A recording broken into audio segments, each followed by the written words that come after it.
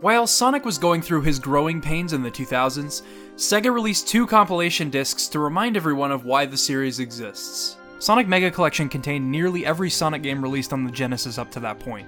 Honestly, this disc is still a fantastic option if you want to get into the series, or you want all your Sonic games in one place. On top of having most of the Sonic games that actually contributed something to this medium of entertainment, it also has neat bonuses like the ability to read each game's original manual, looking at the first 100 goofy covers of the Archie Sonic comic, watching fun videos and trailers, and listening to some stellar and occasionally introspective music.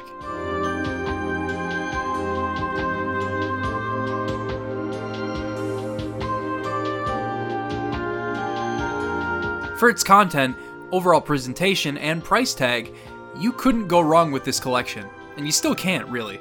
Sonic Gems Collection, on the other hand, is a bit harder for me to recommend. The main selling point was the re-release of 3 rare Sonic games: Sonic the Fighters, Sonic CD, and Sonic R. At the time, it was impossible to find the games for a decent price, and Sonic the Fighters was only available in arcades. On top of that, it also included the rest of the Game Gear games and both Vector Man games.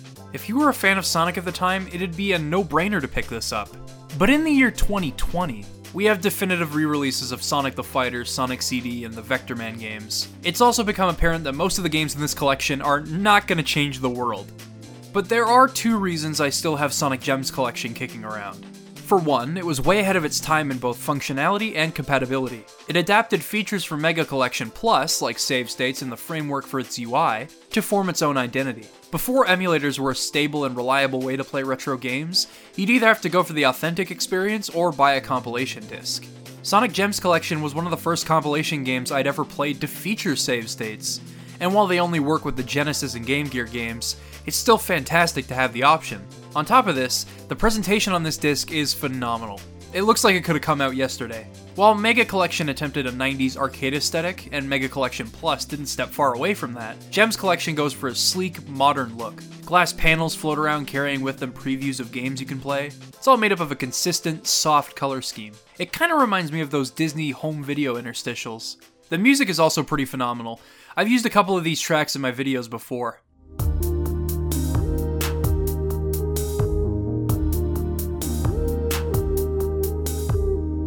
I used to put this music on while I'd do my homework or something. I'd also jam out to the occasional acid house remix of Can You Feel the Sunshine while looking over some concept art. Yeah, Gems Collection may not have had the games that define the series, but it sure was welcoming, and I revisit it sometimes just to relive the atmosphere it created. The other reason I still own the collection is Sonic R. Not Sonic CD or Vector Man or literally anything else on the collection. I still play Sonic Gems Collection to this day because Sonic R is on it. Getting a hold of a Sega Saturn, as well as a copy of Sonic R for the console, is a hassle, and it's also inferior to its PC counterpart. This version is cheap, but it'll require some extra work to get it running on modern operating systems. You might as well grab Gems Collection for all the extra content and overall flair. Or don't, actually. Don't spend your money on Sonic R. This early attempt at a Sonic racing game has been relentlessly bashed over the years, and I understand why. It's not a very good game.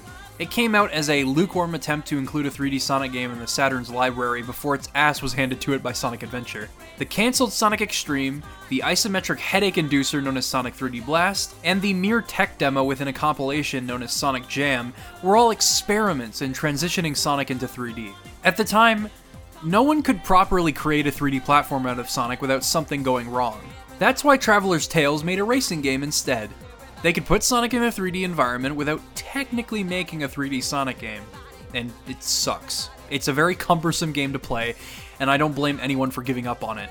But in spite of everything wrong with it, and in spite of the things that have been said about it in the last 20 years, I find myself replaying it every now and then.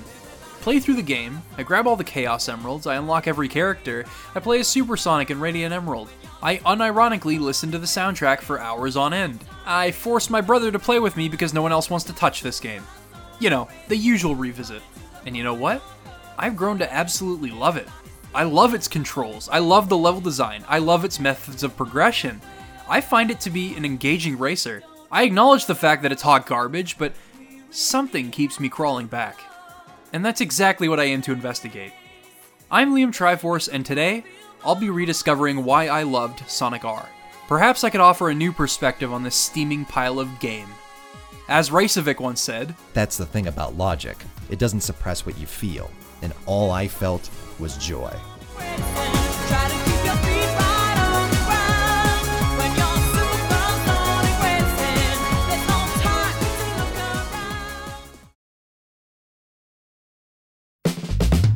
First off, it's important to pinpoint just what it is that turns people away from this game.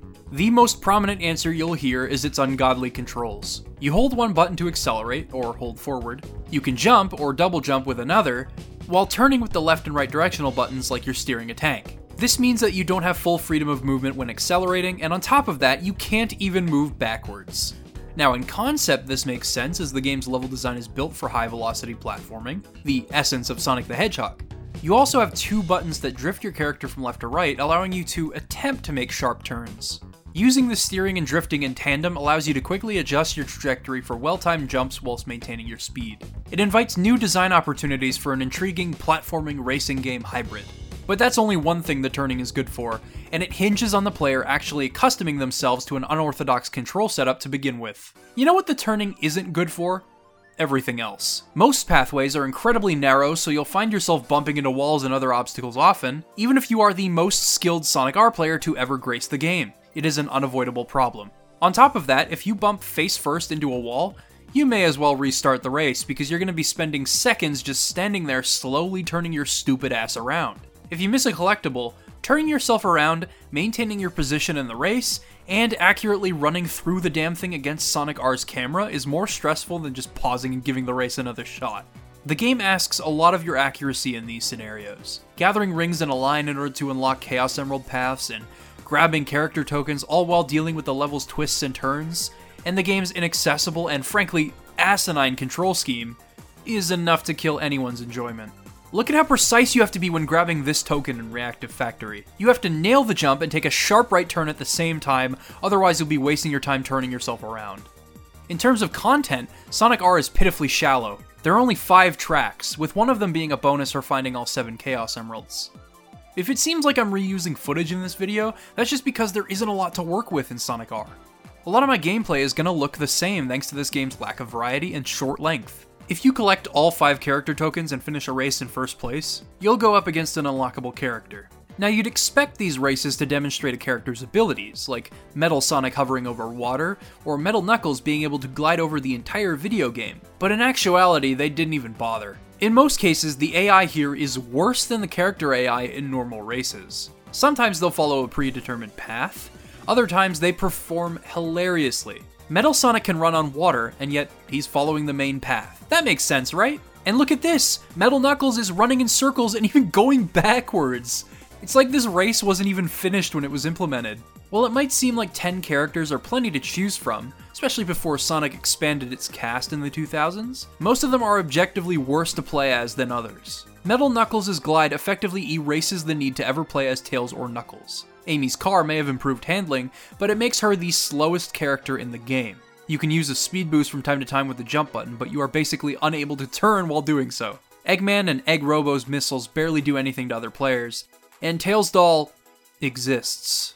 All of the robot and vehicular characters can hover over water, and you unlock Metal Sonic in the first level, so there's little reason to revisit the original cast of characters from there. Of course, Super Sonic is the best character in the game, but that's par for the course, and he's a reward for gathering every collectible and unlocking all of the other characters. There are a couple of bonus modes and time trials, but they add virtually nothing to the core experience, seeing as you're essentially doing what you do in the Grand Prix while looking for 5 balloons and tagging 4 characters. Doing both of these things just sucks with controls so imprecise.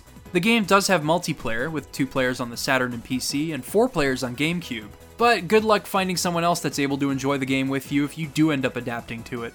Here's a quick example. I have been playing this game on and off for about 15 years. I know a lot about how it works, and I know all of the shortcuts. Here I am, flying over most of Radical City, while Egg Robo over here, who has never played the game before, mind you, is struggling to adapt to the controls and finds himself trapped amidst bumpers and narrow passageways. No one wants to play this game with me, and I don't blame them. Overall, I completely understand the negative reception. Looking at it from the perspective of your average consumer, at its worst, Sonic R is a miserable experience with horrible controls and little depth or variety in its content. At its best, it is a mediocre racing game that can be completed in its entirety in about an hour. As far as I know, this was going for the same price as Mario Kart 64 back in the day, which had 3 times as many levels to race in, endlessly rewarding mechanics, and some of the best damn multiplayer you could experience at the time. Sonic R wasn't going to sway the general public on buying a Saturn. It existed to fill the gaping hole in the Saturn's library, and it didn't even do its job very well in that regard. Most of what I'm saying now, though, is probably stuff you've already heard a million times already. I can take an objective, cynical viewpoint on this game like a snob and make yet another forgettable video on this site about a Sonic game lots of people love to bash. But that's not why I'm here. It's important to lay out why this game didn't click with people so that I can have you understand what I see through its rough exterior. And what I see is an incredibly rewarding game that was designed to be replayed endlessly. Now that might just sound absurd without context, but I'd like you to hear me out as I attempt to justify what I just said. For starters, it's worth clarifying that Sonic R was a collaborative effort between Sonic Team and Traveler's Tales. Sonic Team handled level design and art direction, while Traveler's Tales handled programming and implementation. Sonic Team was responsible for what makes this game fun to me, and Traveler's Tales' miserable programming job actually shaped my perspective on the game. Let's break things down, starting with the game's level design. For reference, here's the first track in Mario Kart 64, Luigi Raceway. You have a few turns and a tunnel. The outcome of the race depends on items and how well players can drift and cut corners. It's a purely skill-based track with random positive and negative factors thrown into the mix thanks to item boxes. Sonic R, however, differs substantially. You could take the main path through and through while turning corners and gathering rings, or you could jump up on this rock and grab a character token, take a sharp left and grab another through the secret path, cut through the stones to conserve your rings for a Chaos Emerald path whilst keeping up with the other racers, and finally grab a third character token on the left side of this mountain while skipping the loop because you have enough rings and it would only slow you down. Granted, this is all irrelevant in multiplayer. Races boil down to being faster and more knowledgeable about the game than your opponent, and I think the developers were aware of that. Based on this level alone, I feel like Sonic R is designed to be a single-player race against the clock at its core. A race where you're trying to explore for collectibles while staying ahead of your opponents. But that's another thing. You could remove the other racers and employ a time limit instead, and the core experience would remain intact. The reason I say this is because there is very little interaction between you and the other characters in this game. You might bump into a few of them, and you might have a couple of useless missiles shot at you, but the AI is programmed to follow an unbroken path. As a result, your race to collect the character tokens and Chaos Emeralds while remaining in first place is yours and yours alone, as no one will come to bother you. Now you could look at this as a huge design flaw and I'd understand completely, because it is. Why even have other players in the race if they don't do anything to stop you? The lack of interactivity with other players in Sonic R is one of the reasons it pales in comparison to comparable party racing games like Mario Kart. But this also reinforces its single-player mode in a completely different way. Although the game's static AI kind of sucks, it also opens up a new perspective. Since the fastest computer in the game will always arrive at the finish line at a certain time, it's kinda like you're doing all of this under a time limit. And because of that, I look at Sonic R as a Tony Hawk's Pro Skater-esque video game, collecting things under a time limit that forces you to improve. The game's level design plays a crucial part in this. Let's take a look at Radical City. Its alternate paths are plentiful and host the 5 character tokens, but they aren't exactly the fastest paths to navigate. Thankfully, there are ways to shave off time.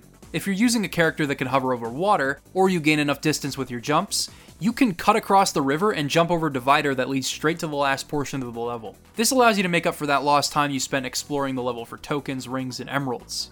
As demonstrated here, the levels are finely tuned for this kind of rapid-fire decision-making. Did you miss a token? You need to consider when you should take your next shot and how you can catch up in the meantime. Low on rings? Try sticking to the main path rather than exploring. And it helps to experiment with how those overpowered robot characters can take shortcuts. The level design strikes this phenomenal balancing act each and every time. And experimentation can allow you to discover new and exciting ways to save time. There's a jump in Reactive Factory that can be taken advantage of quite nicely. As soon as you go off of this ramp, take a very sharp right until you hit the ground, and you'll have skipped an entire portion of the level, loop and all. It only shaves off a few seconds, but it can help you catch up, especially after waiting for a Chaos Emerald to drop down here. In Regal Ruin, you can hover over this pit to cut the corner. In Resort Island, you can jump through these trees to bypass the mountain entirely after you've already collected the token on the left side. The only things holding these levels back are really stupid choices that just don't mesh well with the game's control scheme. Like turns in Regal Ruin that are just, dear God, why? Why is this section made up of 90-degree angles? And there are a couple of areas in Reactive Factory that essentially force you to submit to a janky, slow-ass turn. Yeah, no matter how much I may laud this game's level design, how much you can appreciate blazing through Sonic R's stages, quickly making decisions and balancing speed with exploration, all depends on whether or not you can adapt to the game's controls. Now, I'm not going to ask you to learn them. They're terrible. But I had a lot of time on my hands as a kid. I didn't know the difference between good and bad games, I just played what interested me. And despite struggling with turning and drifting in Sonic R, I felt compelled to explore and unlock everything the game had to offer because the level design was so damn fun. Now here I am 15 years later, and I'm about to say something absolutely crazy. You can learn how to play this game. I'm not saying you should, or that the process of doing so is fun in any way, but I managed to do it. Allow me to walk you through this process. The crucial component to doing well in Sonic R is knowing when to use steering and drifting in tandem. When running in wide areas, perhaps a simple steer is enough. In narrow passageways with sharp turns, you'll want to hold on to that drift button. Also, don't be afraid to de-accelerate whenever those situations arise, as it gives you more time to react and a greater deal of control. This is how I learned to navigate those difficult turns. But maintaining speed is where things get tricky. If I were to continue doing this, I wouldn't be able to balance speed with exploration. That's when I noticed something new. You can actually bump into these things to readjust the direction you're traveling based on momentum. In this winding turn on Resort Island, bumping is necessary in order to maintain your momentum, and bumping off of this sign after grabbing the token will allow you to correct your trajectory. Intentionally bumping into things in order to improve control is a very unorthodox way of playing a racing game, and it was almost certainly not intentional. But I practiced. I thought about ways to maintain my momentum against the game's control scheme and use the environment to my advantage. Eventually, I got really good at steering my character, and my accuracy was slowly improving. I was able to make pinpoint turns and grab collectibles without choking, and I was able to maintain my momentum at the same time. I learned things about my characters. For example, picking Knuckles was a wise choice for practicing accuracy, as he easily has the best balance between handling and speed, and he can glide. Metal Sonic pivots when he jumps off of water, allowing him to completely readjust for a sharp turn. This makes him ideal for that tricky Reactive Factory skip, or when you want to make any crazy maneuver in general. I also learned that you can toggle weather effects in the options menu, with one of them completely reinventing races. Now, as much as I love the different weather effects in this game and seeing how they change the game's gorgeous visuals, there's only one you should really be switching to. If you set the weather to snow, the water becomes frozen over, resulting in every character being able to traverse the water, but with slippery drifting. This also means that you can maintain the momentum in your drift and make some crazy turns while keeping your speed up. This helps a ton in Resort Island, as you can tell. A lot of what you're seeing in my gameplay footage is built on muscle memory, after a few attempts at each objective. Much like Tony Hawk's Pro Skater, you don't have to complete every objective in one clean run. That's something that you work towards. You can take your time and grab one Chaos Emerald per race, or focus on solely collecting tokens. Working towards that objective is how I became more knowledgeable, and I eventually pushed myself to achieve that clean run. Keep in mind, I was a kid when I practiced all of this. I had all of the time in the world to learn how to play this game and play by its rules. But the desire to fully enjoy its level design and get really good at the game in general has made the game immensely replayable. I'm not going to say that you should give it another shot, because I can't vouch for it being a tolerable experience. What I will say is that my enjoyment was earned. In order to fully enjoy this game, you have to make it your bitch. You have to take these unorthodox controls and physics and bend them to your will. Nothing about Traveler's Tales' shoddy programming has made the game more enjoyable. I had to work hard to enjoy Sonic Team's level design to the fullest. This is a similar scenario to Sonic Riders, although lack of communication about mechanics isn't a problem in Sonic R. The controls are fairly simple and straightforward, it's just that they are inexcusably unresponsive. But once I put the time in and learned all sorts of crazy techniques, I found myself eager to come back to this game, to grab everything in one go. I even did a few speedruns of the game, and I'm looking forward to trying some more.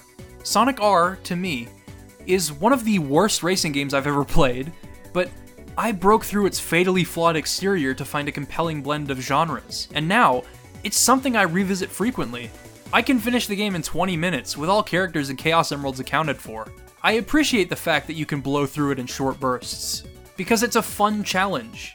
If nothing else, I appreciate what the developers wanted to achieve, but I understand why it unfortunately falls to its shortcomings. While the level design is well constructed and fun to take in as you improve, it's quite hard to fully enjoy it when you can barely grasp the game's stiff controls.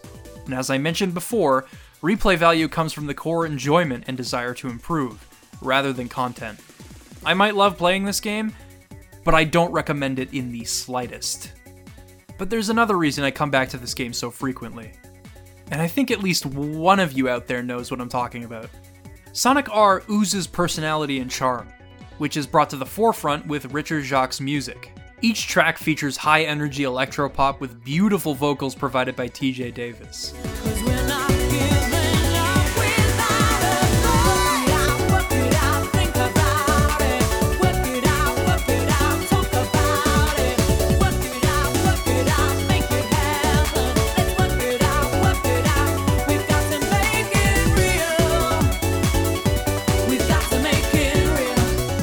They're in tune with the spirit of Sonic the Hedgehog, they're extraordinarily well produced for their place in gaming history, and they have become iconic over the past 23 years.